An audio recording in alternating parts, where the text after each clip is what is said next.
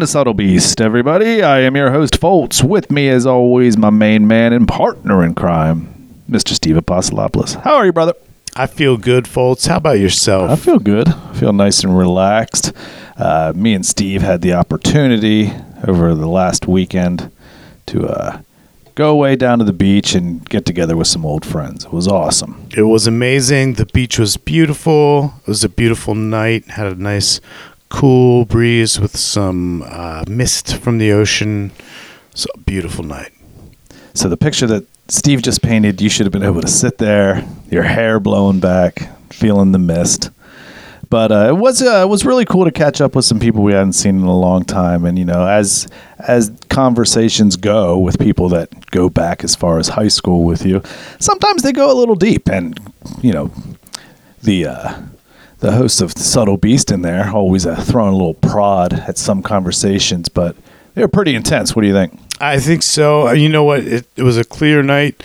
Leaning back into the sand and looking up at the stars. It just always comes out when Foltz and I are together. We talk about the grandeur of the galaxy. Yep, and the possibilities thereof. And when you start going down that rabbit hole, if you will, of what's out there, can we get there? Can we get there in our lifetime? Is there life on Mars? Yeah, you know what? It kind of started with us in our mid-40s, and then us talking about ourselves as teenagers. Right, and the fun that we used to have, and would it be awesome to be able to go back and relive that, or at least be able to go back in time and maybe watch it like it would be in real time? And are those things possible? And is time controllable, or can it only go forward, or can it go back? Or is it a perception? Is time just a perception based on location and speed? Gravity, which brings us and encompasses everything that Einstein's theory of relativity discusses. And if you're unfamiliar with that, I can give you we'll put it in layman's terms. So essentially, it's the theory of gravity. It's the basic idea. The basic idea is that instead of being an invisible force that attracts objects to one another, gravity is curving or warping of space. The more massive an object, the more it warps the space around it. So, for an example, the Earth. We're sitting out in what we refer to as outer space. We're just in the galaxy. But where the Earth sits, it's sitting on top of and bending space-time. So picture putting a bowling ball on a trampoline. right? And that bending down. So the trampoline is space-time, and the Earth is bending it and sitting comfortably right there. And that also itself causes gravity, because it's staying in that place in space-time, its location, and gravity keeps it in an orbit. And if there's anything nearby, it'll grab that and have that within its orbit too, kind of like our moon. Right. If you were to throw a stone or like a marble onto that trampoline, it would circle around the Earth until eventually it came into contact with the Earth. So it would be like a gravitational pull, circular way into the Earth. So when you break down Einstein's theory of relativity, it really becomes a bunch of different entities. It becomes not only space and time, but it becomes space-time. And then you have to do mathematics on gravity, and then on speed, distance, and mass, which is a major. I want to say that a lot of physicists say that man can't go the speed of light or even get close to the speed of light, because the faster that you approach the speed of light, the more your mass increases, that by the time that our spacecraft reached 99.9% of the speed of light, the craft would be almost as big as the universe in expansion. So can it be done, though? Well, that's the whole trick, is finding out if it can be done. We haven't done it yet. And also to take something with a larger mass would be hard, but can you just take one little proton or photon of light? You can. You can. Something as small as a photon or proton can travel at almost the speed of light, 99.99 with 29 nines after it, the speed of light. And there's protons traveling throughout outer space and hitting Earth all the time. And they're traveling at, like we just said, 99.99 with 29 nines after it, the speed of light, and colliding with the Earth. Now, it's not doing any damage, but these photons are residue that are left over from the Big Bang Theory. So this will kind of put in perspective how space-time, gravity, and traveling at the speed of light can actually change time. So when the Big Bang occurred and the universe was created, for us here on planet Earth, we're projecting that to go back 14.5 billion years. Okay?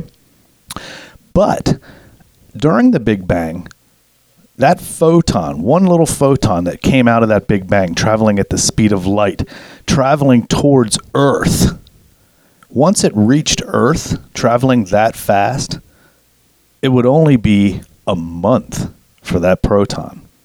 So 14.5 billion years passed For us. but only a month passed for that proton, based off of gravity, space-time, and most importantly, traveling at almost the speed of light ever since the Big Bang.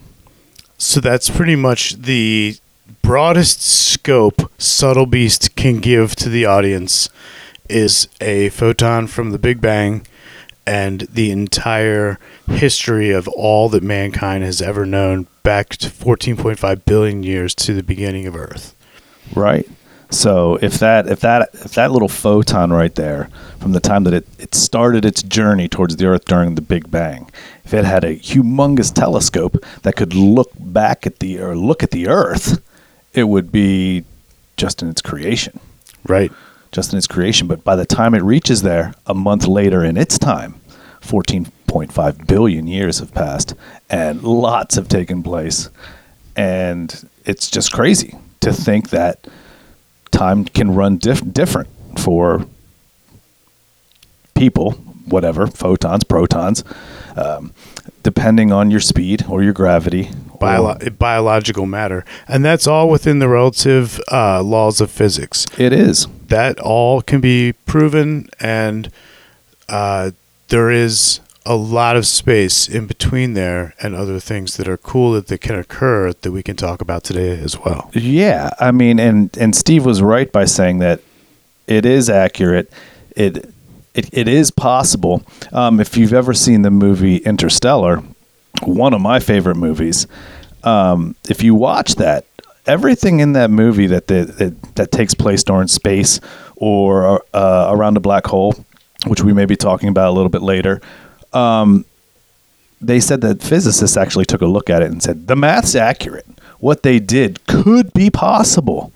So it's really interesting. And so again, if you can think about, a bunch of old friends getting together and having these conversations, they just expand, and you're going from Einstein's theory of relativity to now talking about time dilation. Time dilation, yes. Right. So basically, let's say me and Steve watched an experiment where a physicist and his wife, this guy created a software that would show that he was traveling at 66% the speed of light in this made-up spaceship that he was sitting in. But of course, this is all computer software running it. And his wife was sitting outside of his spacecraft. Now, when the spacecraft took off and it's reaching 66% the speed of light, every minute that passes on a walkie-talkie, they would say to each other, okay, 1 minute has passed. So he would, when 1 minute approached, he said, okay, 1 minute has passed. Another, and then when it got to 2 minutes, he said 2 minutes has passed. And I think around like 2 minutes and 30 seconds, he got that a minute had just passed for his wife back on Earth. and it was a really, really slow progression. And he traveled at 66% of the speed of light for 3 minutes, did a full U-turn, and started coming back. And what happened was then, of course, time started going faster for her. His time stayed slow, but then hers was speeding up because he's now going 66% the speed of light back towards her signal. And when they put their time charts side by side, it was basically the same for them. Both of their clocks were running slower than the other one.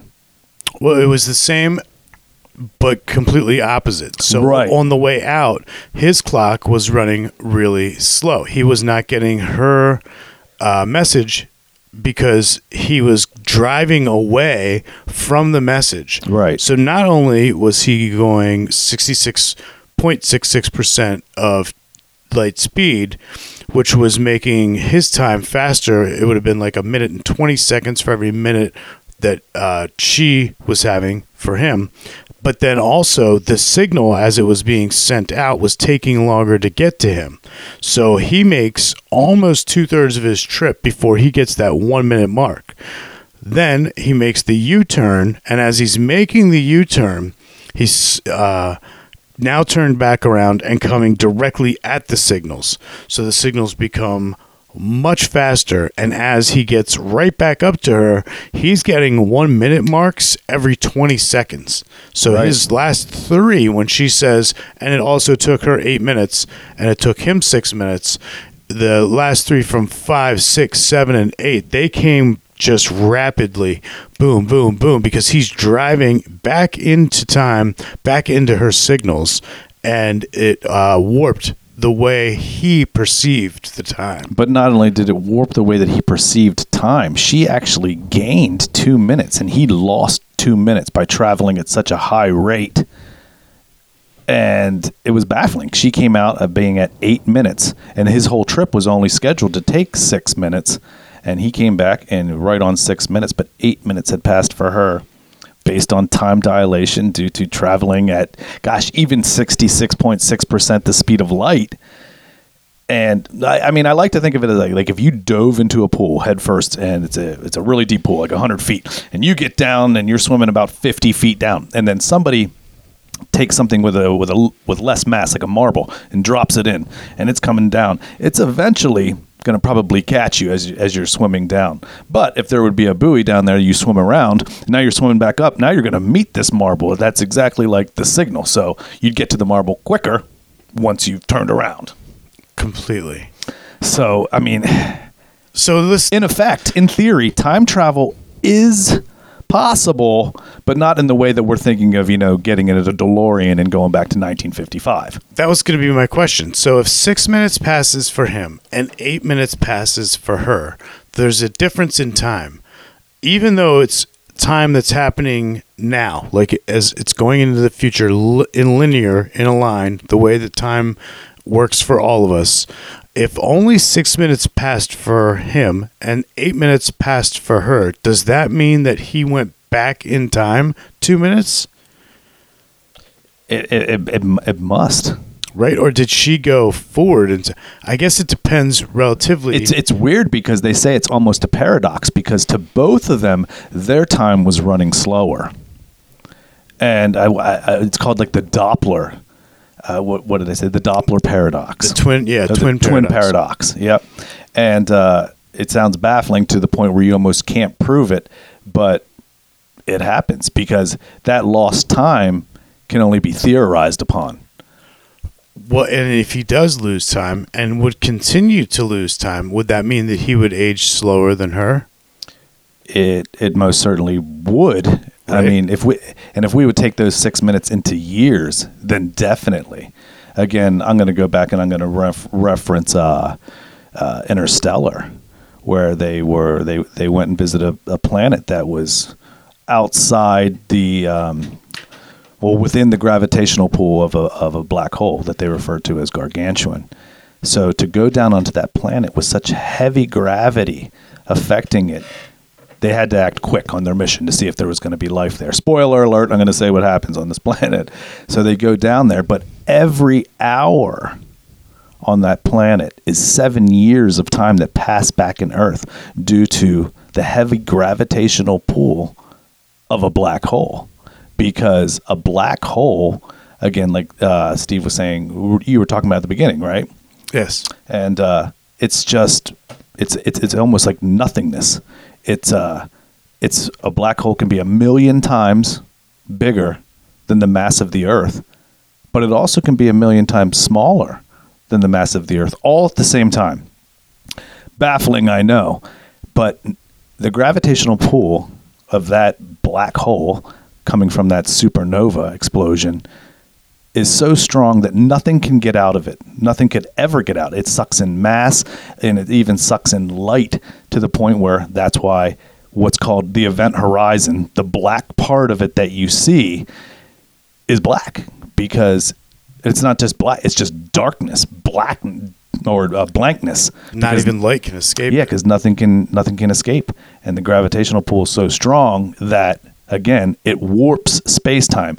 So they need in this movie, at one point they had to use the black hole as a projectile so that they could slingshot around the black hole to give them enough, because they didn't have enough fuel to go on to the next planet.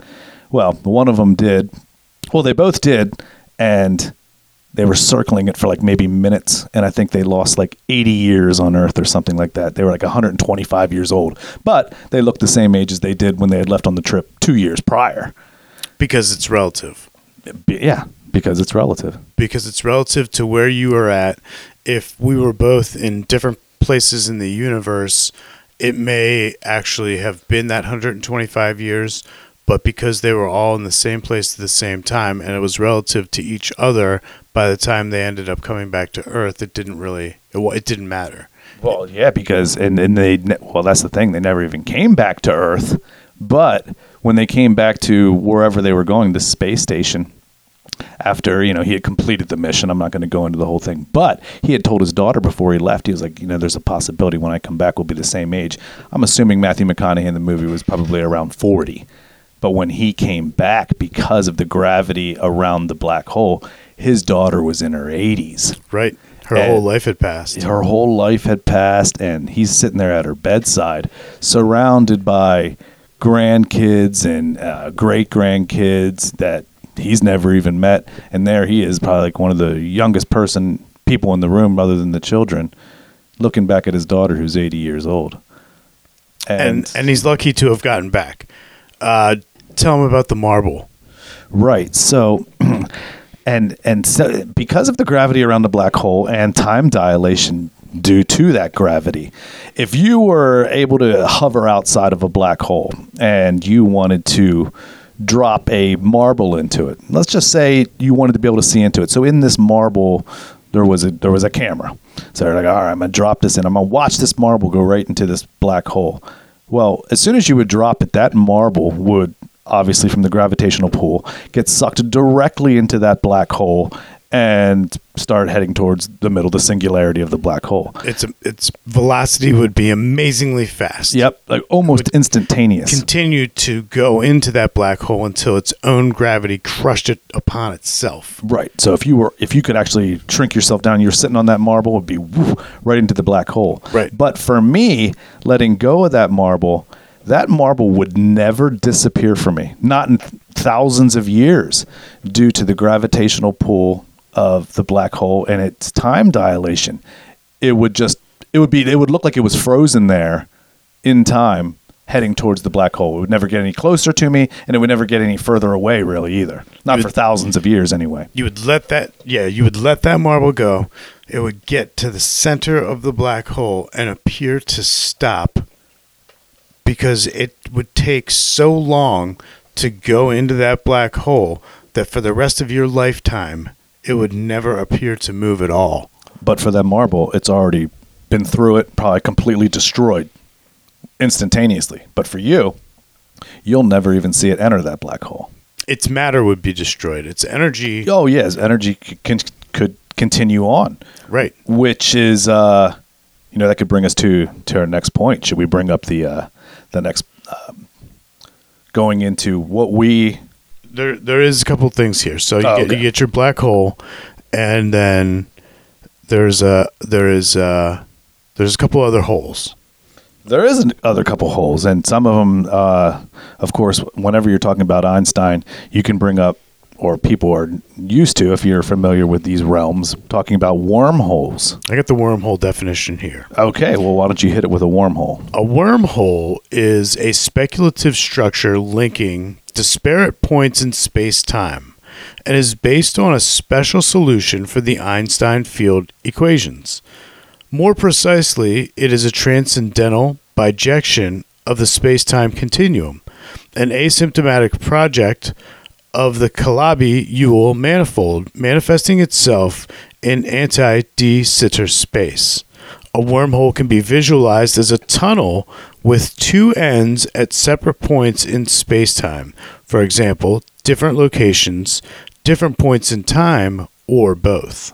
So, in a nutshell, a wormhole connects two points in space-time throughout a great distance without having to travel hundreds, if not thousands of years. So if you think about it, a wormhole is bending space-time. So if you have a piece of paper and that piece of paper is your space-time, well, if that will, let's say, 100,000 light years across, well, nothing can travel faster than the speed of light. So if you're 100,000 years, it would take you that long to travel there.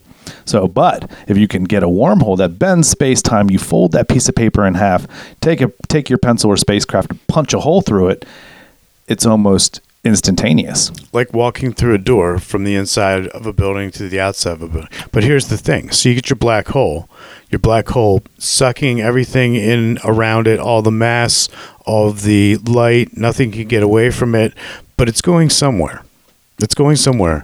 And when Fultz said that it could be 1,000,000 times bigger than the Earth, or at the same time 1,000,000 times smaller, it's because it actually creates a rip in space-time. Correct. So, and I think I do have like some measurements on one of the black holes, if I'm not mistaken, because scientists have captured an image of an actual black hole, and the image reveals that the black hole is at the center of what's called the Messier 87, which is a massive galaxy in nearby Virgo galaxy cluster. The black hole resides 55 million light years from Earth and has a mass 6.5 billion times that of our sun. It's pretty big. That's amazingly big. So that is traveling through space, sucking up everything in its path. Planets, asteroids, light, stars, everything, and nothing can escape. So what we're saying is okay, but it's got to go somewhere, because all that energy, even if it's destroyed, it's got to go somewhere. It can't be stopped. So is it possibly this bridge? Is if you go through a black hole, is the bridge the wormhole that you're going to be coming out the other side of into potentially another galaxy or another dimension, maybe a higher or lower dimension. Plane. But if that's the bridge, then what would be referred to if you would come out the other side? Because if it's a black hole and everything's being sucked in and nothing can escape, well, then would the exit be a white hole where nothing can ever enter it and everything is expelled from it? All mass, energy, including light, is expelled from it and ejecting you through the wormhole, out the white hole, into whatever destination it was that you were looking for to bend space-time. Right. Is a black hole the entrance to a wormhole? And if it is a white hole the exit? Right. And I guess, I mean, it's good to theorize upon, because they say to be able to even keep a wormhole open for even seconds takes so much energy that we don't even have a way of producing that at this time. But a black hole may be able to gather that much energy. Correct. Has a black hole already done it for us? Because man can't create that much energy without being self-destructive. So, quote unquote, nature goes and does it, creating a black hole. Now, this wormhole in that specific black hole, I guess you wouldn't be able to necessarily pick your destination because that wormhole is taking you where it's going to go. Well, if you go, it depends on what black hole you enter. Right. If you're talking about the one that you had just discussed, that would probably spit you out the same white hole on the other side, and it could spit you out in a different way. If it's traveling, and we're theorizing here, it may just be using your energy to travel. Maybe it's destroying all mass going in. The white hole is then reproducing all mass going out, and only your energy is traveling through the actual tube of the wormhole. Right. And if we wanted to actually go through that black hole that we were talking about, we would actually need a wormhole to get there because it's 55 million light years away. But you have to assume that if everything in nature has an opposite, so if there's a black hole, then there's got to be a middle, possibly the wormhole, and then expelling out the back, getting you to your destination, or expelling whatever matter or light out of a white hole. So let me see if I can. I think we pretty much discussed what the definition of a white hole is, but let me see if there's anything more I can say about the black hole. Black holes pack an immense amount of mass into a surprisingly small space. The black hole at the center of M87, 55 million light years away, has swallowed the mass of 6.5 billion suns. Yet, its event horizon is only 40 billion kilometers across, about 4 times the diameter of Neptune's orbit. Imagine seeing that come at you. I mean, you would never even see it coming. You would be destroyed. Let's see. So, white hole. In general relativity, a white hole is a hypothetical region of space-time and singularity that cannot be entered from the outside. Now, although energy, matter, light, and information can escape from it, in this sense, it's the reverse of a black hole, which can be entered only from the outside, and from which energy, matter, light, and information cannot escape.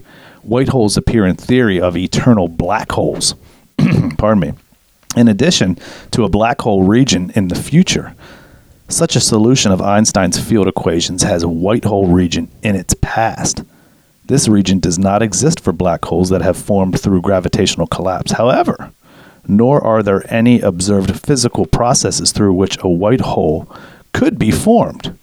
And supermassive black holes are theoretically predicted to be at the center of every galaxy. And that possibility, a galaxy cannot form without one. Stephen Hawking and others have proposed that supermassive black holes spawn supermassive white holes, which would only make sense to have an opposite. I mean, the universe is yin and yang. Yeah, exactly. So you go into a black hole, you're never getting back out of there. So you're never going home. Not that way. No. Not unless you find another one, but they say there's one in every galaxy, so you'd be looking for one in every galaxy. And again, is it 1 million times smaller than your planet that you're coming from, or is it 1 million times larger? And who knows where you're coming out the other side? And who knows when you come out the other side how much, you came through a black hole with the immense amount of gravity.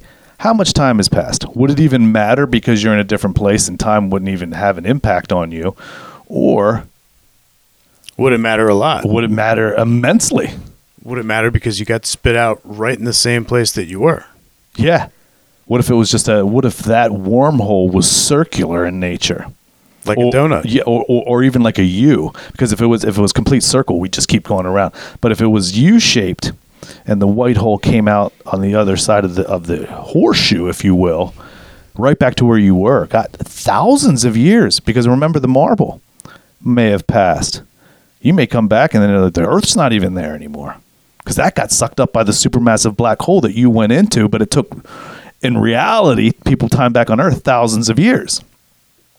Or maybe just a few seconds. Sometimes when I'm driving home from work and I look up and I'm on my street, I'm like, how the hell did I get here?